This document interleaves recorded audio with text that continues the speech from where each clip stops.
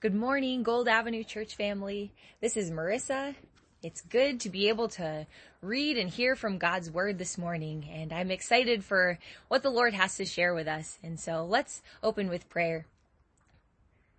God, we praise you as King of Kings and as Lord of Lords. We praise you as a God who loves us and a God who speaks to us. And so, God, we pray that you would open our hearts to hear and receive from your word what you have for us today. And anoint my lips, God. Give me the words that you want to share with your congregation this morning. We pray this in Jesus' name. Amen. And so our text this morning is from Nehemiah 7 as well as Nehemiah 12. And we're blessed to be able to read this passage about the dedication of the wall of Jerusalem. And so I'm going to start in chapter 7, verses 1 through 3. After the wall had been rebuilt, and I had set the doors in place, the gatekeepers, the musicians, and the Levites were appointed. I put in charge of Jerusalem my brother Hanani, along with Hananiah, the commander of the citadel, because he was a man of integrity and feared God more than most people do. I said to them, the gates of Jerusalem are not to be opened until the sun is hot. While the gatekeepers are still on duty, have them shut the doors and bar them.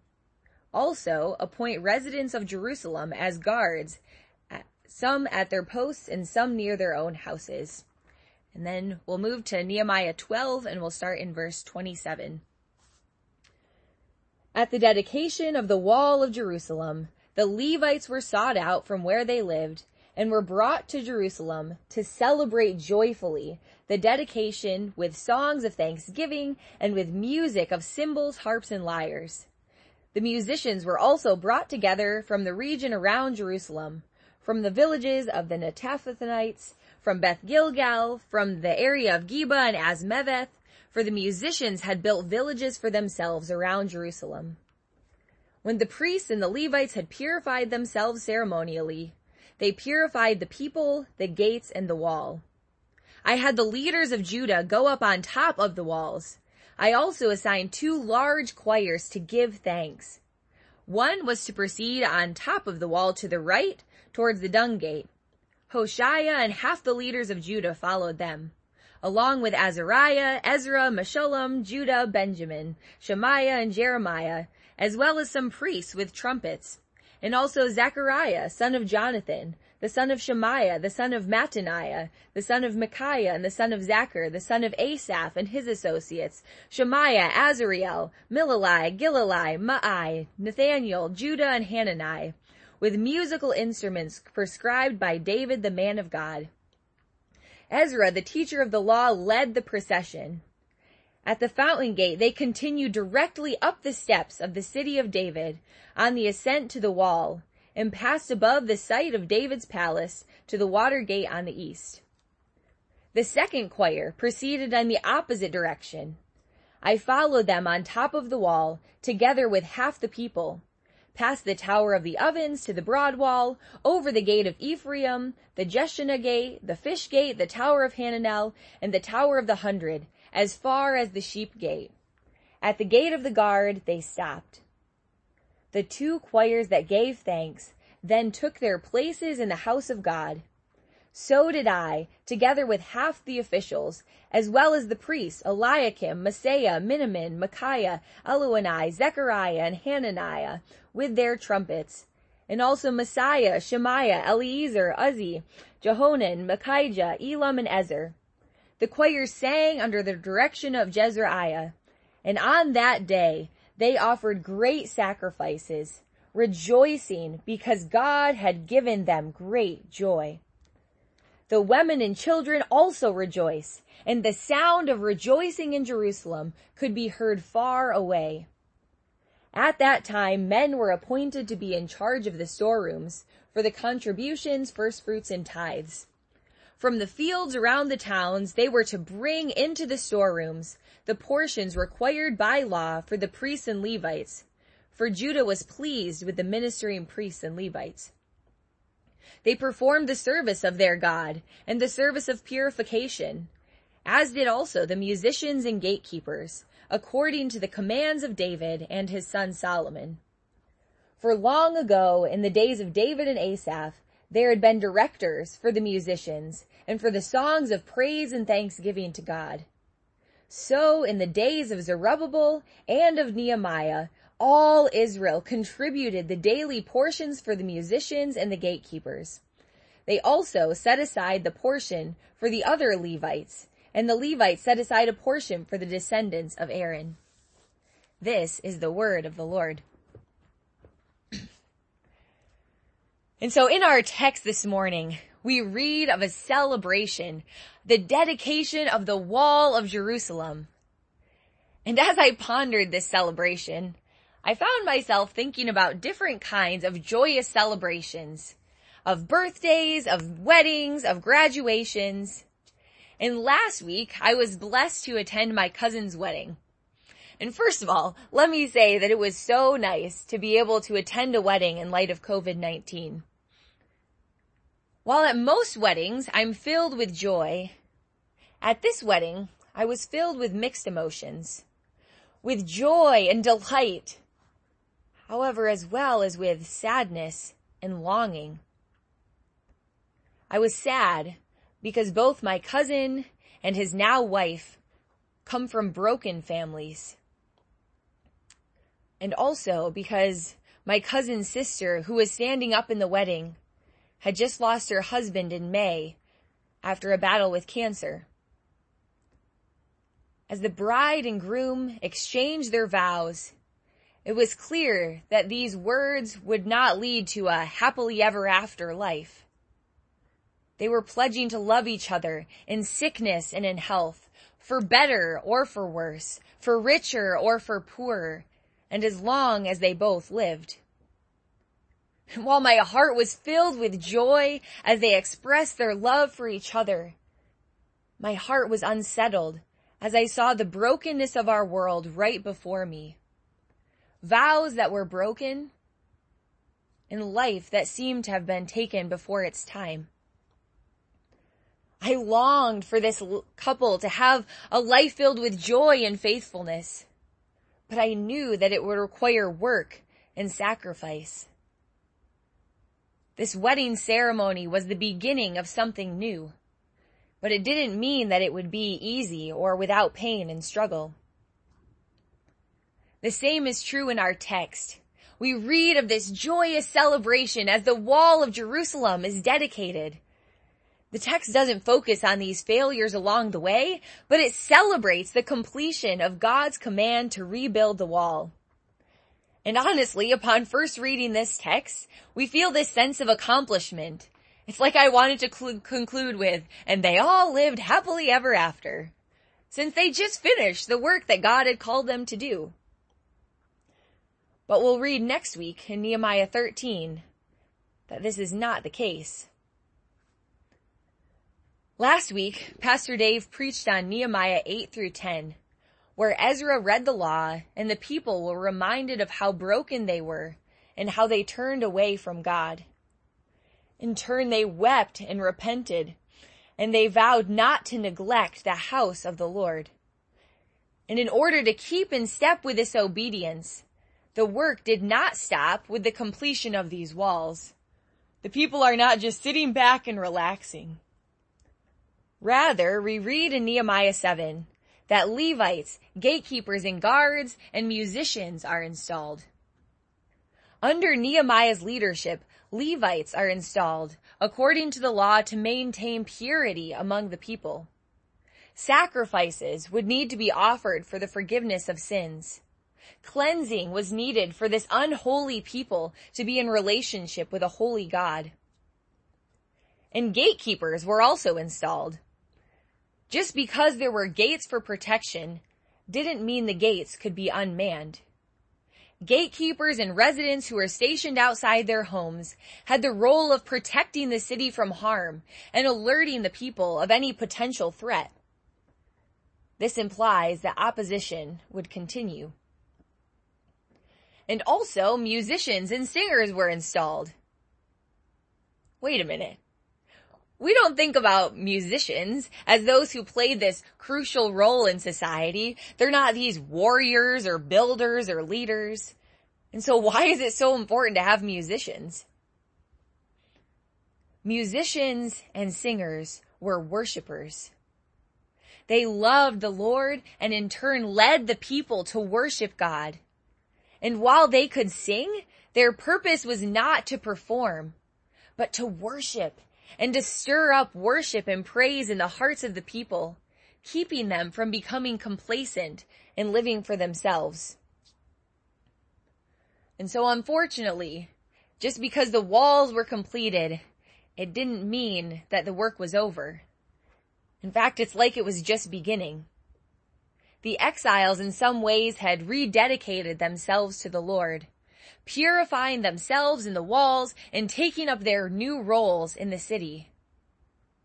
Just because the walls and the gates were completed, the people still needed to maintain holiness.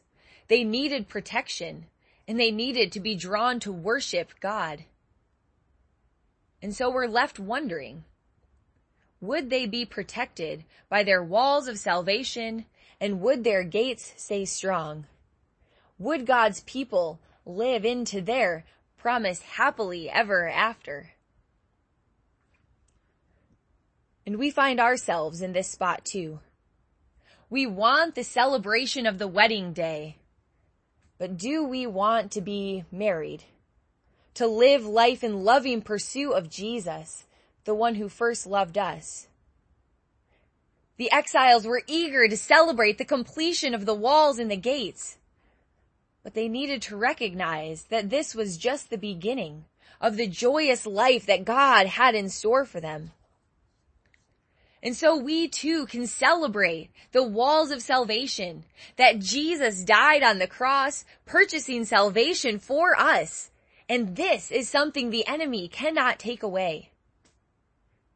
And we can celebrate the gates of praise, that the enemy cannot steal our joy, but that the good news of a relationship with Jesus and pursuing his kingdom is news that can be shared with all the world.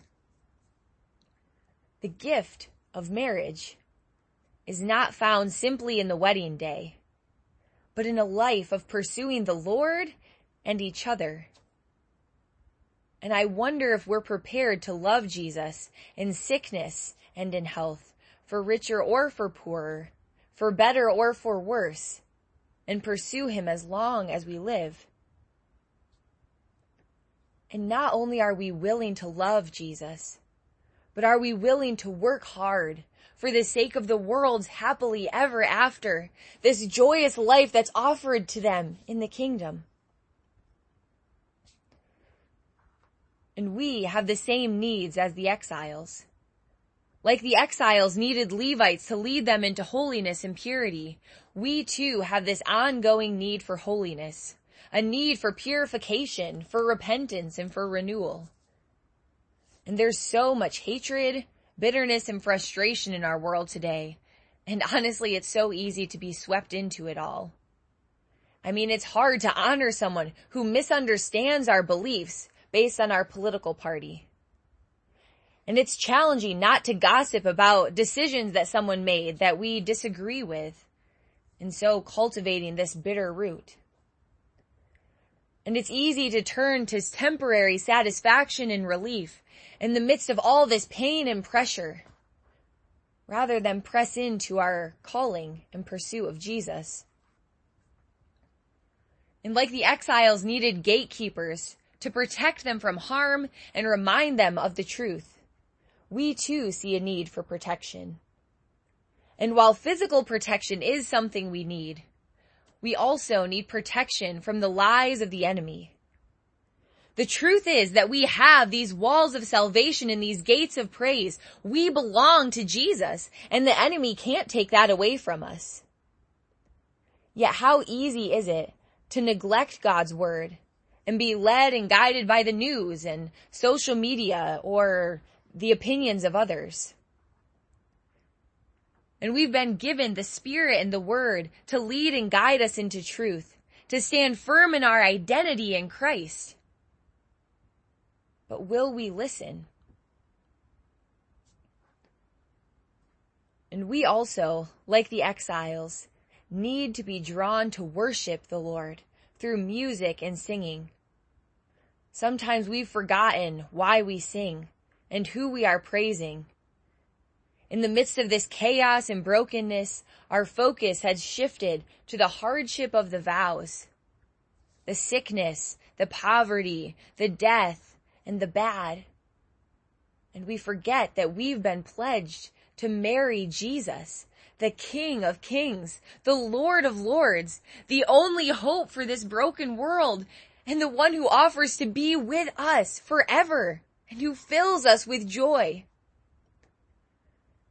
And as we lose sight of our identity, we lose sight of our purpose and calling, leading to this joyless life.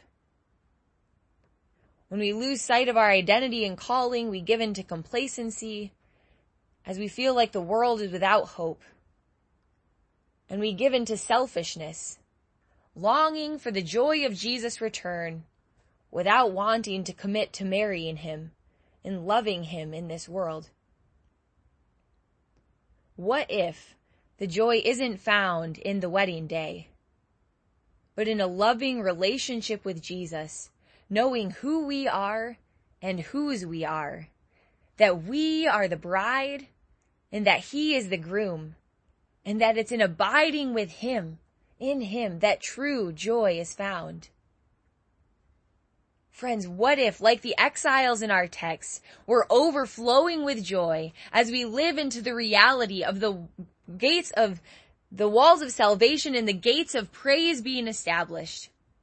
And what if, in the midst of this COVID-19 pandemic, that rather than giving into despair, we are so rooted in our identity in Christ and his love for us that we're filled with worship and it overflows into our workplaces, our communities, and families? This is the reality of our text. The walls of Jerusalem are finished and the gates are set in place. And in response, the people gathered together from the surrounding towns and villages to worship the Lord. Yes, there was work to be done. But today was the dedication day, this wedding day, the day where they were filled with joy, as we read in verse 43. And on that day, they offered great sacrifices, rejoicing because God had given them great joy. The key to their joy is that it wasn't based purely on their circumstances. Their joy wasn't simply that the walls were finished and the gates were set in place, but their joy was found in the Lord and their relationship with him. Their joy was found in pursuing him and his kingdom. They knew that hardship would come, holiness would be threatened, opposition would come, self-righteousness and complacency would try to creep in. But they rejoiced in their God, their lover, who on this day made known his covenant love and faithfulness to his people. This love and faithfulness that would indeed continue through all generations. I imagine the exchange God's people had with him on that day as they marched around the newly rebuilt walls of Jerusalem. Scholars say that the songs the people had sung could be the Psalms of Ascent, which are Psalms 120 through 134. These psalms which were sung on pilgrimages to Jerusalem for festivals. These psalms express the love of God for his people, and in turn, the people's joy and delight in being found in the love of the Lord. In Psalm 131, we read of God's love like a marriage vow. For the Lord has chosen Zion. He has desired it for his dwelling, saying, "This is my resting place forever and ever. Here I will sit enthroned, for I have desired it. I will bless her with abundant provisions. Her poor I will satisfy with food. I will clothe her priests with salvation, and her faithful people will ever sing for joy." And in reply, I can only imagine the exiles marching around the walls of the newly established city of Jerusalem, singing the words of Psalm 126 to the God whom they love. When the Lord restored the fortunes of Zion, we were like those who dreamed. Our mouths were filled with laughter, our tongues with songs of joy. Then it was said among the nations, the Lord has done great things for them. The Lord has done great things for us, and we are filled with joy. Friends, this is indeed a joy-filled day. God's people choose to love the one whose love for them would endure forever and whose faithfulness would continue through all generations. They choose to be his people and live according to his commands. They purify themselves, playing instruments, giving gifts, and performing services according to the commands of Moses and David. And they do these things not out of duty or obligation, but out of love. They have found joy in the Lord as they loved him and served him and worshiped him. And it was from this overflow of love that he had for them that they did these things. The walls of salvation were in place, and they knew that God was indeed their God, a God of redemption, restoration, and salvation. And the gates of praise were laid in place to call them to a life of worship and praise to their covenant-keeping God who invited them into a relationship with him forever. And while this joy is already building for us as we read this text and imagine the immense celebration, God dwelling with his people once again, and his people choosing to love him and serve him in return, we wonder what this means for us. While God showed his love for his people in the Old Testament by promising to be their God and love them and remain faithful to them forever, we've been given his love in a new covenant, in Jesus. We no longer need to be purified through sacrifices or blood of animals, but are forever made pure and holy in the blood of Jesus, which has washed away all of our sins for once and for all. We no longer need to work to uphold the law perfectly, because he's given us new hearts and has placed his Spirit in us to lead and guide us into what is true and to protect us from the attacks of the enemy. And we have been given eternal joy in a relationship that begins when we accept Jesus as our Lord and Savior and which lasts through all eternity. We have the gift of being loved by him forever and loving him in return forever. We get to be his bride. And not only that, but his wife. We're blessed with doing his work and the rewards of intimacy and joy that come from this long-suffering love. We have the walls of salvation, complete forgiveness from all of our sins, and the opportunity to be in right relationship with the Father. And we have the gates of praise, the joy of loving God by walking in obedience with his commands. The question then is, how can we be the bride, the people of God that is ready for her groom, Jesus Christ, to return? The truth that these exiles found, and that is true for us, is that the joy is found in being loved by and loving Jesus. We read this in our text, that the people rejoiced because God had given them joy. They didn't simply rejoice that the walls were completed, or rejoice that they had these roles to serve him and these gifts to serve him and this protection. The root of their joy was found in God. And this is true for us too. We have such great joy because we belong to Jesus. And it's from that starting place that we maintain holiness, that we walk in the truth, and that we worship because we find He alone is worthy. He is the one to be praised by all the saints and angels forevermore. And He is indeed coming back again. We as the people of God are filled with joy because we belong to Jesus and get to look forward to that day when He returns and makes all things new, inviting us into a perfect relationship with Him that will last through all eternity.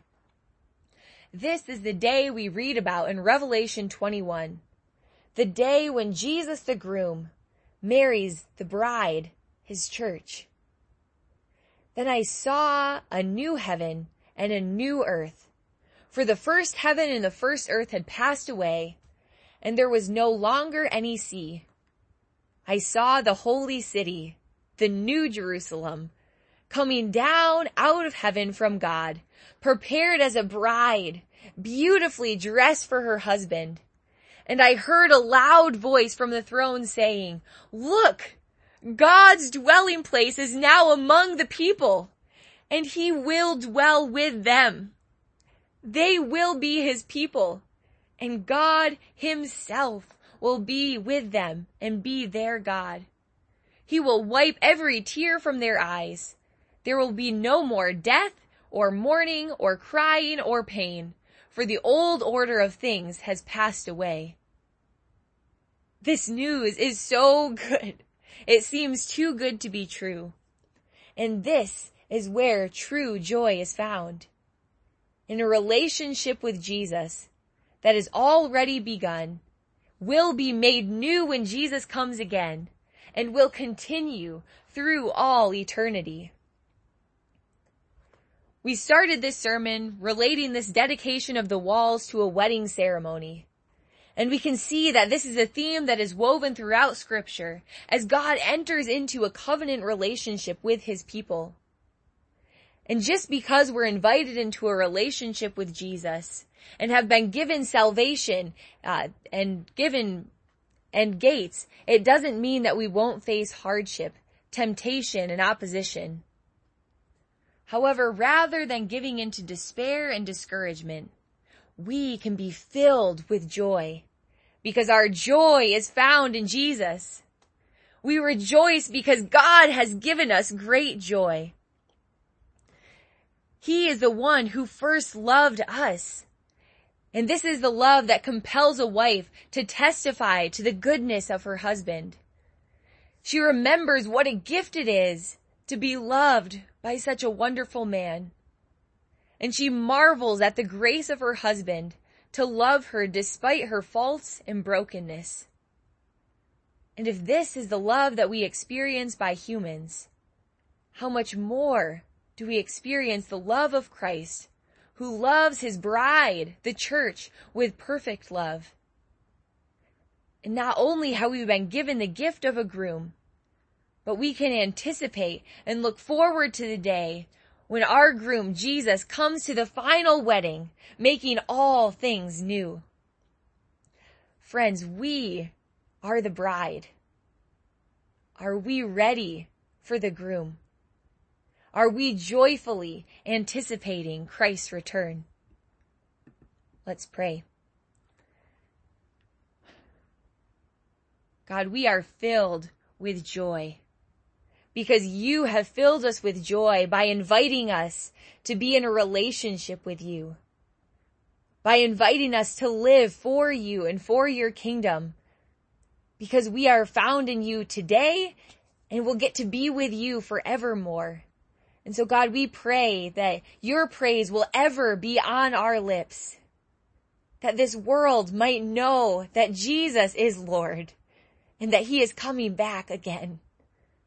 And so we pray that You would fill us with joy as we leave this place. In Jesus' name, amen.